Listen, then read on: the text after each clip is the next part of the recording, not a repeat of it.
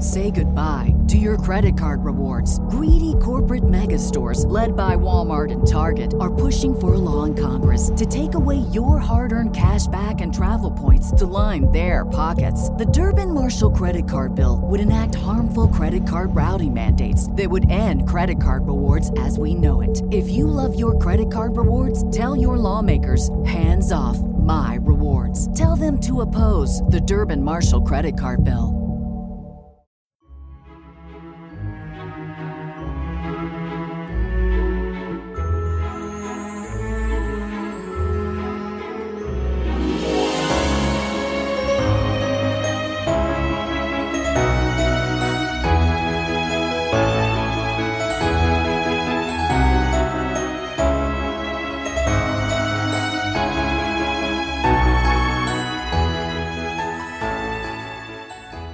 Welcome back, everyone, to 1001 Classic Short Stories and Tales.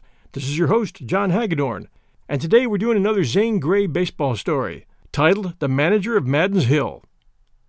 And now, our story. Willie Howarth loved baseball. He loved it all the more because he was a cripple. The game was more beautiful and wonderful to him because he would never be able to play it. For Willie had been born with one leg shorter than the other. He could not run, and at 11 years of age, it was all he could do to walk with a crutch. Nevertheless, Willie knew more about baseball than any other boy on Madden's Hill. An uncle of his had once been a ball player, and he had taught Willie the fine points of the game. And this uncle's ball player friends, who occasionally visited him, had imparted to Willie the vernacular of the game. So that Willie's knowledge of players and play, and particularly of the strange talk, the wild and whirling words on the lips of the real baseball men, made him the envy of every boy on Madden's Hill, and a mine of information. Willie never missed attending the games played on the lots, and he could tell why they were won or lost. Willie suffered considerable pain, mostly at night, and this had given him a habit of lying awake in the dark hours, grieving over that crooked leg that forever shut him out of the heritage of youth. He had kept his secret well. He was accounted shy because he was quiet and had never been able to mingle with the boys in their activities. No one except his mother dreamed of the fire and hunger and pain within his breast. His schoolmates called him Daddy. It was a name given for his bent shoulders, his labored gait, and his thoughtful face, too old for his years. And no one, not even his mother, guessed how that name hurt Willie. It was a source of growing unhappiness with Willie that the Madden's Hill boys were always beaten by the other teams of the town. He really came to lose his sadness over his own misfortune in pondering on the wretched play of the Madden's Hill Baseball Club. He had all a boy's pride in the locality where he lived, and when the Boggs farm team administered a crushing defeat to Madden's Hill, Willie grew desperate. Monday he met Lane Griffith, the captain of the Madden's Hill Nine. "Hello, Daddy," said Lane. He was a big, aggressive boy, and in a way had a fondness for Willie. "Lane, you got an awful trimmin' up on the Boggs. What if you were to let them country jakes beat you? What'd you want to let them country jakes beat you for?" "Aw, Daddy, they was lucky. Umpire had hayseed in his eyes.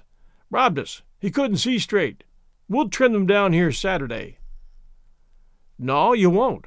Not without teamwork. Lane, you got to have a manager." "Darn it, where are we going to get one?"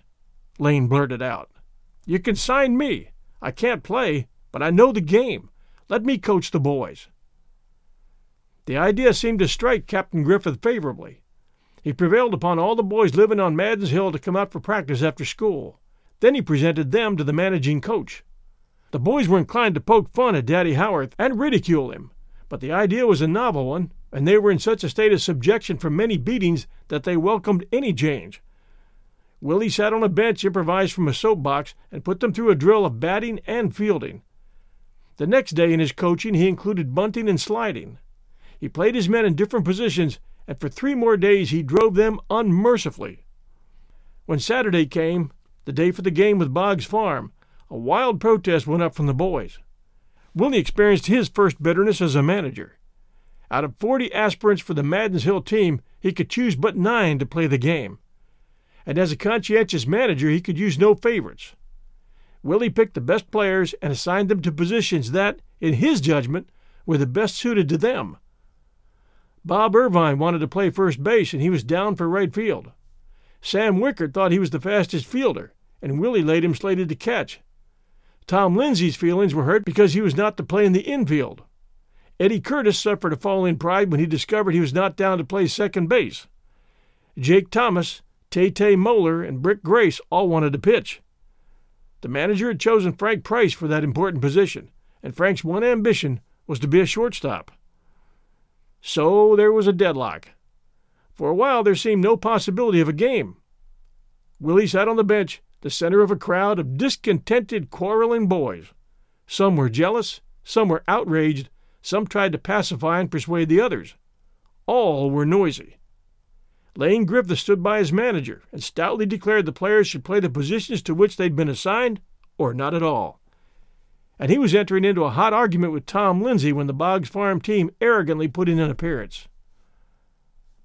The way that team from the country walked out upon the field made a great difference. The spirit of Maddens Hill roused to battle. The game began swiftly and went on wildly. It ended almost before the Hill boys realized it had commenced. They did not know how they'd won, but they gave Daddy Howarth credit for it. They had a bonfire that night to celebrate the victory, and they talked baseball until their parents became alarmed and hunted them up. Maddens Hill practiced all that next week, and on Saturday beat the 7th Ward team. In 4 more weeks they'd added half a dozen more victories to their record. Their reputation went abroad. They got uniforms and baseball shoes with spikes and bats and balls and gloves. They got a mask, but Sam Wickert refused to catch with it. "Sam, one of these days you'll be stopping a high in shoot with your eye," sagely remarked Daddy Howarth. "And then where'll I get a catcher for the Natchez game?" Natchez was the one name on the lips of every Maddens Hill boy, for Natchez had the great team of the town, and roused by the growing repute of the Hill Club, had condescended to arrange a game. When that game was scheduled for July 4th, Daddy Howarth set to driving his men. Early and late he had them out. This manager, in keeping with all other famous managers, believed that batting was the thing which won games. He developed a hard-hitting team. He kept everlastingly at them to hit and run, hit and run. On the Saturday before the 4th, Maddens Hill had a game to play that didn't worry Daddy, and he left his team in charge of the captain.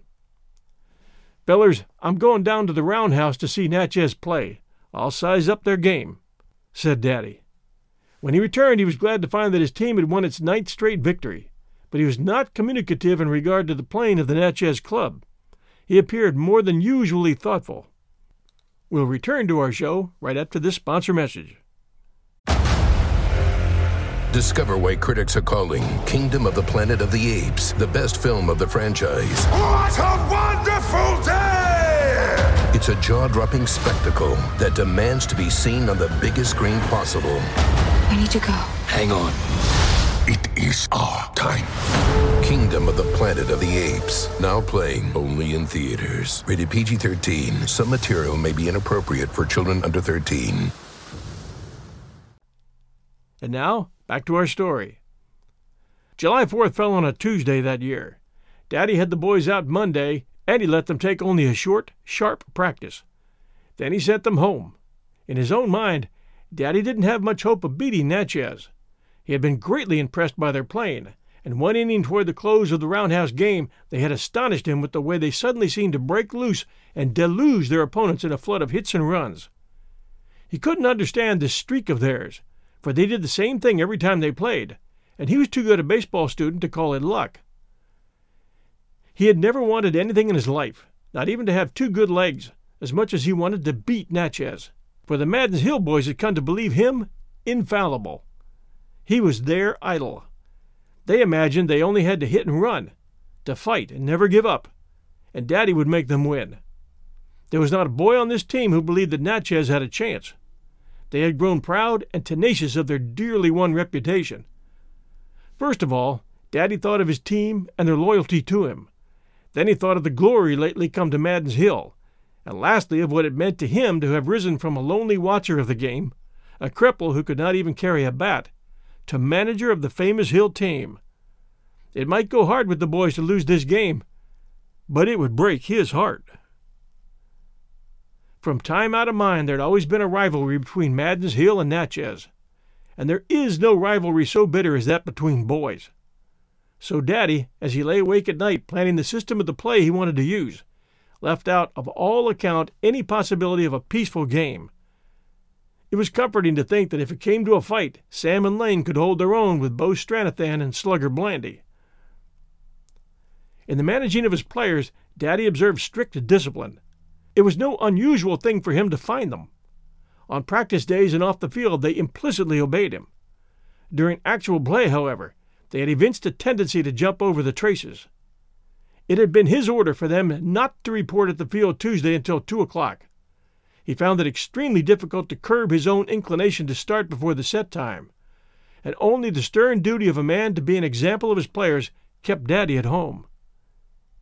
He lived near the ball grounds, yet on this day, as he hobbled along on his crutch, he thought the distance interminably long, and for the first time in weeks the old sickening resentment of his useless leg knocked at his heart. Manfully Daddy refused admittance to that old gloomy visitor. He found comfort and forgetfulness in the thought that no strong and swift-legged boy of his acquaintance could do what he could do. Upon arriving at the field, Daddy was amazed to see such a large crowd. It appeared that all the boys and girls in the whole town were in attendance, and besides, there was a sprinkling of grown-up people interspersed here and there around the diamond. Applause greeted Daddy's appearance, and members of his team escorted him to the soapbox bench. Daddy cast a sharp eye over the Natchez players practicing on the field. Bo Stranathan had out his strongest team. They were not a prepossessing 9. They wore soiled uniforms that did not match in cut or color. But they pranced and swaggered and strutted. They were boastful and boisterous. It was a trial for any Madden's Hill boy just to watch them. "What a swelled bunch!" exclaimed Tom Lindsay. "Fellers, if Slugger Blandy tries to pull any stunt on today, he'll get a sweller nut," growled Lane Griffith. "Tell him to keep out of my way and not block me," stuttered Tay-Tay Mulder. "We're gonna skin 'em," said Eddie Curtis. "Cheese it, kids, till we get in the game," ordered Daddy. "Now, Madden's Hill, hang around and listen. I had to sign articles with Natchez, had to let them have their umpire, so we're up against it. But we'll hit this pitcher, Muckle Harris. He ain't got any steam, and he ain't got much nerve. Now every fellow who goes up to bat wants to talk to Muck. Call him a big swelled stiff. Tell him he can't break a pane of glass. Tell him he can't even put one over the pan. Tell him if he does, you'll slam it down in the sandbank. Bluff the whole team. Keep scrappy all the time. See? That's my game today. The Natchez bunch needs to be gone after. Holler at the umpire. Act like you want to fight." Then Daddy sent his men up for practice. "Boss, any ground rules?" inquired Bo Stranathan. He was a big, bushy-haired boy with a grin and protruding teeth. "How many bases on wild throws over first base and hits over the sandbank?" "All you can get," replied Daddy, with a magnanimous wave of the hand. "Huh! Let me see your ball."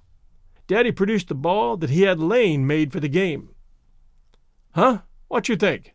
We ain't going to play with no mush ball like that," protested Bo. "We play with a hard ball. Look here. We'll throw up the ball." Daddy remembered what he heard about the singular generosity of the Natchez team to supply the balls for the games they played. "We don't have to pay nothing for them balls. A man down at the roundhouse makes them for us." "They ain't no balls as good," explained Bo with pride. However, as Bo did not appear eager to pass over the balls for examination, Daddy simply reached out and took them. They were small, perfectly round, and hard as bullets. They had no covers. The yarn had been closely and tightly wrapped and then stitched over with fine beeswax thread. Daddy fancied he detected a difference in the weight of the ball, but Bo took them back before Daddy could be sure of that point. "You don't have to fan about it. I know a ball when I see one," observed Daddy. "But we're on our own grounds, and we'll use our own ball. Thanks all the same, Stranathan." "Huh! All I got to say is we'll play with my ball or there won't be no game," said Bo, suddenly. Daddy shrewdly eyed the Natchez captain. Bo did not look like a fellow wearing himself thin from generosity. It struck Daddy that Bo's habit of supplying the ball for the game might have some relation to the fact that he always carried along his own umpire. There was a strange feature about this umpire business, and it was that Bo's man had earned a reputation for being particularly fair. No boy had ever had real reason to object to umpire Gale's decisions. When Gale umpired away from the Natchez grounds, his close decisions always favored the other team rather than his own. It all made Daddy keen and thoughtful. "Stranathan, up here on Madden's Hill, we know how to treat visitors. We'll play with your ball. Now keep your gang of rooters from crowding on the diamond." "Yeah, boss, it's your grounds. Fire 'em off if they don't suit you. Come on, let's get in the game. What you want, field or bat?" "Field," replied Daddy briefly. Billy Gale called play, and the game began with Slugger Blandy at bat. The formidable way in which he swung his club did not appear to have any effect on Frank Price or the player back of him. Frank's most successful pitch was a slow, tantalizing curve, and he used it. Blandy lunged at the ball, missed it, and grunted. "Hey, Frank, you got his alley," called Lane. Slugger fouled the next one high in the air back of the plate. Sam Wickert, the stocky, bow-legged catcher, was a fiend for running after foul flies, and now he plunged into the crowd of boys, knocking them right and left. And he caught the ball. Wisner came up and hit safely over Griffith, whereupon the Natchez supporters began to howl. Kelly sent a grounder to Grace at shortstop. Daddy's weak player made a poor throw to first base, so the runner was safe.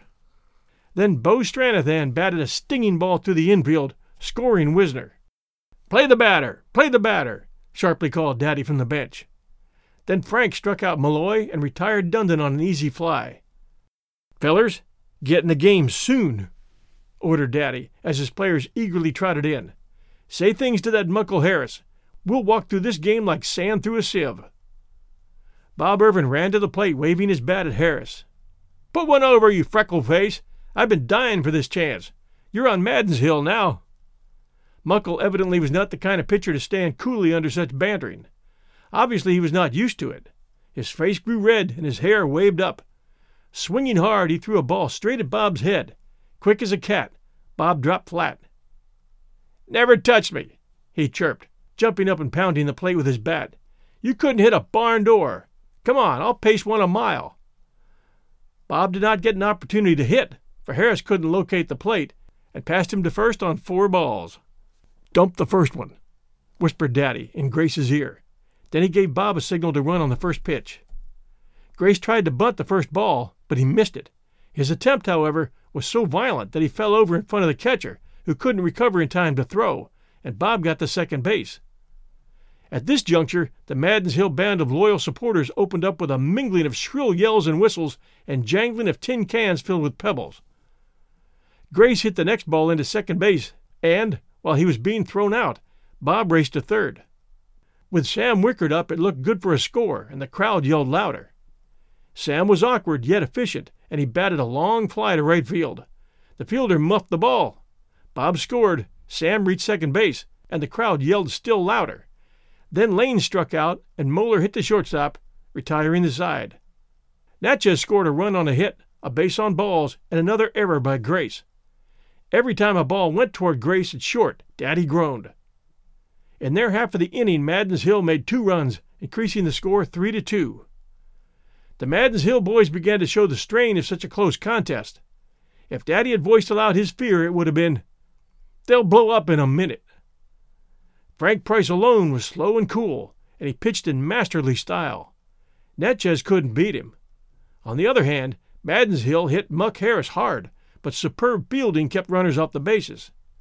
As Daddy's team became more tense and excited, Bo Stranathan's players grew steadier and more arrogantly confident. Daddy saw it with distress, and he could not realize just where Natchez had license for such confidence. Daddy watched the game with the eyes of a hawk. As the Natchez players trooped in for their 6th inning at bat, Daddy observed a marked change in their demeanor. Suddenly they seemed to have been let loose. They were like a band of Indians.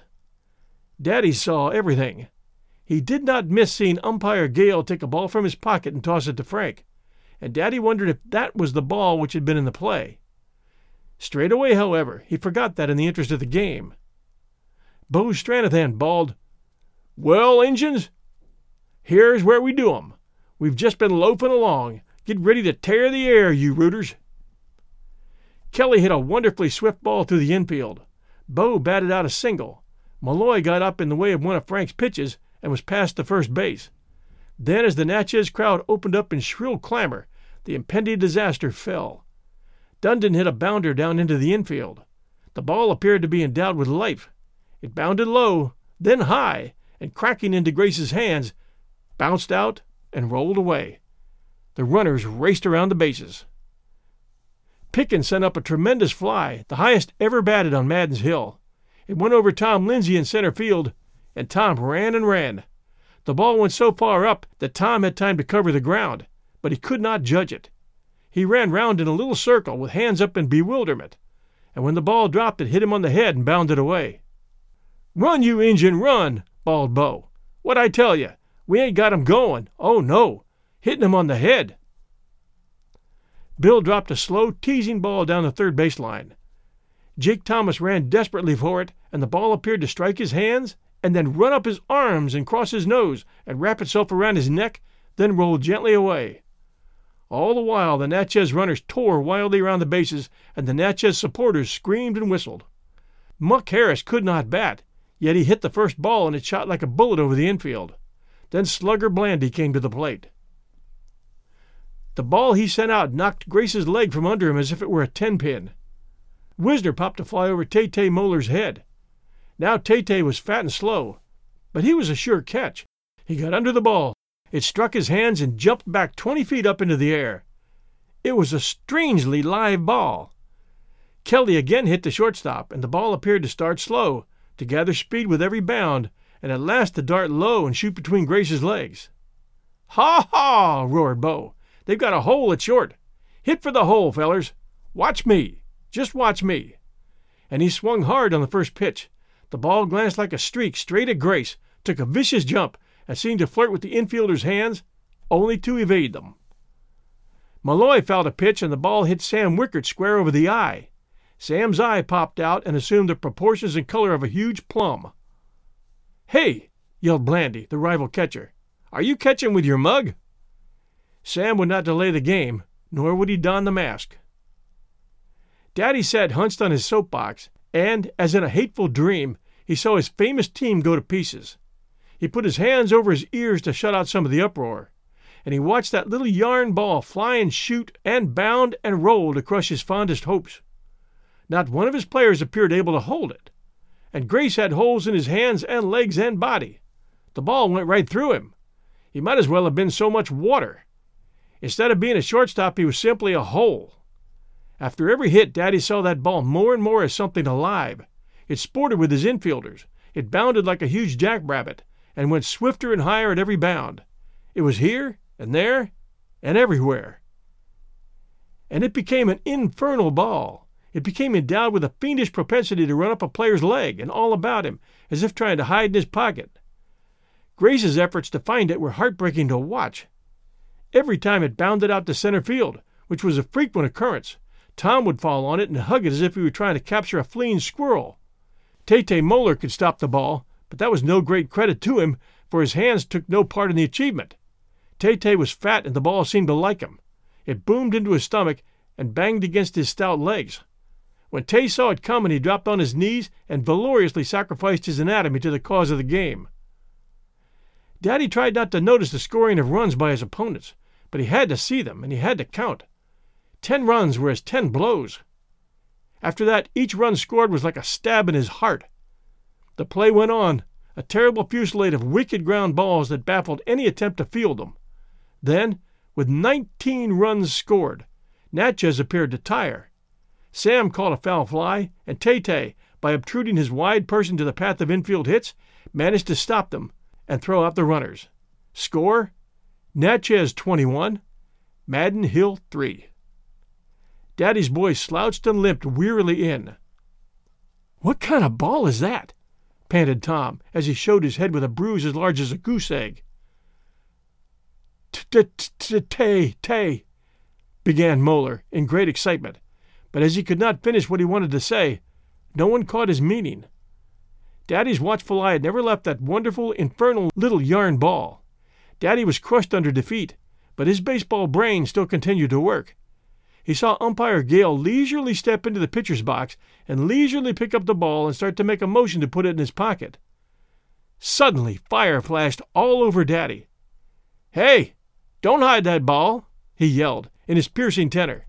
He jumped up quickly, forgetting his crutch, and fell headlong. Lane and Sam got him upright and handed the crutch to him. Daddy began to hobble out to the pitcher's box. "Don't you hide that ball. See? I got my eye on this game. That ball was in play, and you can't use the other." Umpire Gale looked sheepish, and his eyes did not meet Daddy's. Then Bo came trotting up. "What's wrong, boss?" he asked. Nothing. You're trying to switch balls on me, that's all. You can't pull off any stunts on Madden's Hill." "Why, boss, that ball's all right. What are you hollering about?" "Sure, that ball's all right," replied Daddy. "It's a fine ball, and we want a chance to hit it. See?" Bo flared up and tried to bluster, but Daddy cut him short. "Give us our inning. Let us get a whack at that ball, or I'll run you off Madden's Hill." Bo suddenly looked a little pale and sick. "Course you can get a whack at it," he said, in a weak attempt to be natural and dignified. Daddy tossed the ball to Harris, and as he hobbled off the field he heard Bo calling out low and cautiously to his players. Then Daddy was certain he'd discovered the trick. He called his players around him. "This game ain't over yet, boys. It ain't any more'n begun. I'll tell you what. Last inning Bo's umpire switched balls on us. That ball was lively, and they tried to switch back on us. But nix. We're going to get a chance to hit that lively ball, and they're going to get a dose of their own medicine. Now, you dead ones, come back to life. Show me some hitting and running." "Daddy, you mean they run in a trick on us?" demanded Lane, with flashing eyes. "Funny about Natchez's strong finishes," replied Daddy coolly as he eyed his angry players. They let out a roar and then ran for the bats. The crowd, quick to sense what was in the air, thronged to the diamond and manifested alarming signs of outbreak. Sam Wickert leaped to the plate and brandished his club. "Sam, let him pitch a couple," called Daddy from the bench. "Maybe we'll get wise then." Harris had pitched only twice when the fact became plain that he could not throw this ball with the same speed as the other. The ball was heavier. Besides, Harris was also growing tired. The next pitch, Sam hit far out over the center fielder's head for a home run. It was a longer hit than any Madden's Hill boy had ever made. The crowd shrieked its delight.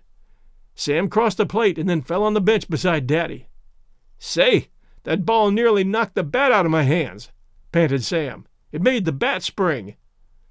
"Fellers, don't wait," ordered Daddy. "Don't give the umpire a chance to roast us now. Slam the first ball." The aggressive captain lined the ball at Bo Stranathan. The Natchez shortstop had a fine opportunity to make the catch, but he made an inglorious muff. Tay hurried to bat. Umpire Gale called the first pitch a strike. Tay slammed down his club. "'Twasn't over," he said. "Shut up," yelled Daddy. "We want to get this game over today." Tay was fat, and he was also strong, so that when beef and muscle both went hard against the ball, it traveled. It looked as if it were going a mile straight up. All the infielders ran to get under it. They got into a tangle into which the ball descended. No one caught it, and thereupon the Natchez players began to rail at one another. Bo stormed at them, and they talked back to him. Then, when Tom Lindsay hit a little slow grounder into the infield, it seemed that a just retribution had overtaken the great Natchez team. Ordinarily, this grounder at Tom's would have been easy for any novice to field, but this particular grounder, after it has hit ground once, seemed to wake up and feel lively. It lost its leisurely action and began to have celerity. When it reached Dundon, it had the strange, jerky speed so characteristic of the grounders that it confused the Madden's Hill team. Dundon got his hands on the ball, and it would not stay in them.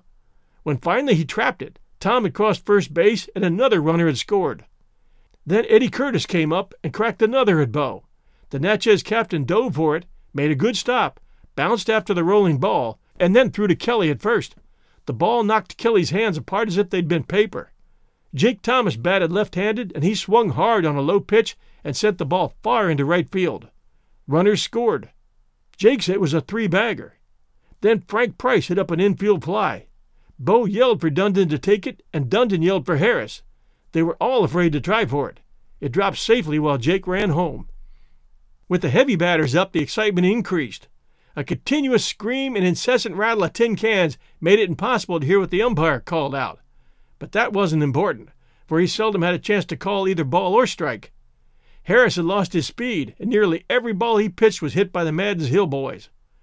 Irvine cracked one down between short and third. Bo and Pickens ran for it and collided while the ball jauntily skipped out to left field and, deftly evading Bell, went on and on. Bob reached third. Grace hit another at Dundon, who appeared actually to stop it 4 times before he could pick it up, and then he was too late. The dowdy bow-legged Sam, with his huge black eye, hung over the plate and howled at Muckle. In the din no one heard what he said, but evidently Muck divined it, for he roused to the spirit of a pitcher who would die of shame if he couldn't fool a one-eyed batter. But Sam swooped down and upon the first ball and drove it back toward the pitcher. Muck couldn't get out of the way, and the ball made his leg buckle under him. Then that hit glanced off to begin a marvelous exhibition of high and erratic bounding about the infield. Daddy hunched over his soapbox bench and hugged himself. He was far-sighted, and he saw a victory. Again he watched the queer antics of that little yarn ball, but now with different feelings. Every hit seemed to lift him to the skies. He kept silent, though every time the ball fooled a Natchez player, Daddy wanted to yell. And when it started for Bo, and as if in revenge, bounded wickeder at every bounce to skip off the grass and make Bo look ridiculous, then Daddy experienced the happiest moments of his baseball career. Every time a tally crossed the plate, he would chalk it down on his soapbox. But when Maddens Hill scored the 19th run without a player being put out, then Daddy lost count. He gave himself up to revel. He sat motionless and silent. Nevertheless, his whole internal being was in the state of wild tumult. It was as if he was being rewarded in joy for all the misery he had suffered because he was a cripple. He could never play baseball, but he had baseball brains. He had been too wise for the tricky Stranathan. He, Daddy Howarth, was the coach and manager and general of the great Maddens Hill 9. If ever he had to lie awake at night again, he would not mourn over his lameness. He would have something to think about. To him would be given the glory of beating the invincible Natchez team. So Daddy felt the last bitterness leave him, and he watched that strange little yarn ball with its wonderful skips and darts and curves. The longer the game progressed, and the wearier Harris grew, the harder the Maddens Hill boys batted the ball, and the crazier it bounced at Bo and his sick players. Finally, Tay-Tay Moeller hit a teasing grounder down to Bo. Then it was as if the ball, realizing the climax, made ready for a final spurt. When Bo reached for the ball, it was somewhere else. Dundon couldn't locate it, and Kelly, rushing down to the chase, fell all over himself and his teammates trying to grasp the elusive ball, and all the time Big Tay-Tay was running. He never stopped, but as he was heavy and fat, he did not make fast time on the bases. Frantically, the outfielders ran in to head off the bouncing ball, and when they'd succeeded, Tay-Tay had performed the remarkable feat of making a home run on a ball batted into the infield. That broke Natchez's spirit. They quit. They hurried for their bats. Only Bo remained behind a moment to try and get his yarn ball, but Sam had pounced upon it and given it safely to Daddy. Bo made one sullen demand for it. "Funny about them fast finishes of yours," said Daddy, scornfully. "Say, the ball's ours. The winning team gets the ball. Go home and look up the rules of the game." Bo slouched off the field to a shrill hooting and tin canning. "Fellers, what was the score?" asked Daddy. Nobody knew the exact number of runs made by Maddens Hill. "Give me a knife, somebody," said the manager. When it had been produced, Daddy laid down the yarn ball and cut into it. The blade entered readily for an inch, and then stopped. Daddy cut all around the ball and removed the cover of tightly wrapped yarn. Inside was a solid ball of India rubber. "Say, it ain't so funny now how that ball bounced," remarked Daddy. "Well, what do you think of that?" exclaimed Tom, feeling the lump on his head. "Ta-ta-ta-ta-ta," began Tay-Tay Moeller. Say it, interrupted Daddy. "Trimmed. We trimmed them with their own baseball," finished Tay. Thank you all for joining us for this wonderful Zane Grey baseball story. Here are a few recent reviews from our Apple listeners. We do appreciate reviews very much. This one word, all, 5 stars. I listen almost every night and really love the stories, especially the mystery ones. Please keep on. That one from Travis Cat, Apple Podcast, Canada. And this one, 5 stars. makes dog walking a delight. I'm not much of a reader. I really have to be in the mood to commit to reading a book. However, I've always desired to have more interest and knowledge of classic works. This podcast has fit that desire for me. I love listening, and it sure makes walking the dogs go by in a flash. That one from Range Walker, Apple Podcast, US. And Fun Listen, 5 stars. The stories are great fun. That one from Papa Lenz, Apple Podcast, US. And this one, 5 stars, great stories, a wide range of short stories with great narration. That one from Solitary Confinement, Apple Podcast, US. And this one, great stories and very well presented, 5 stars. Thank you. That one from Icy Cold Racer, Apple Podcast, Australia. Thank you all so very much for taking the time to write these reviews. They're greatly appreciated, and they help us find new listeners. We're also not shy about asking for your support at Patreon at patreon.com/1001 Stories Network. And there, for about the cost of a blended coffee per month, you can help support us going forward, and we appreciate that support and our Patreon supporters very much. And I try to send out early bird shows weekly and Best of 1001 podcast on a weekly basis, and those are all ad-free for you guys. Until next week, Sunday night at 8 p.m. Eastern Time, everyone, stay safe, and we'll be back soon.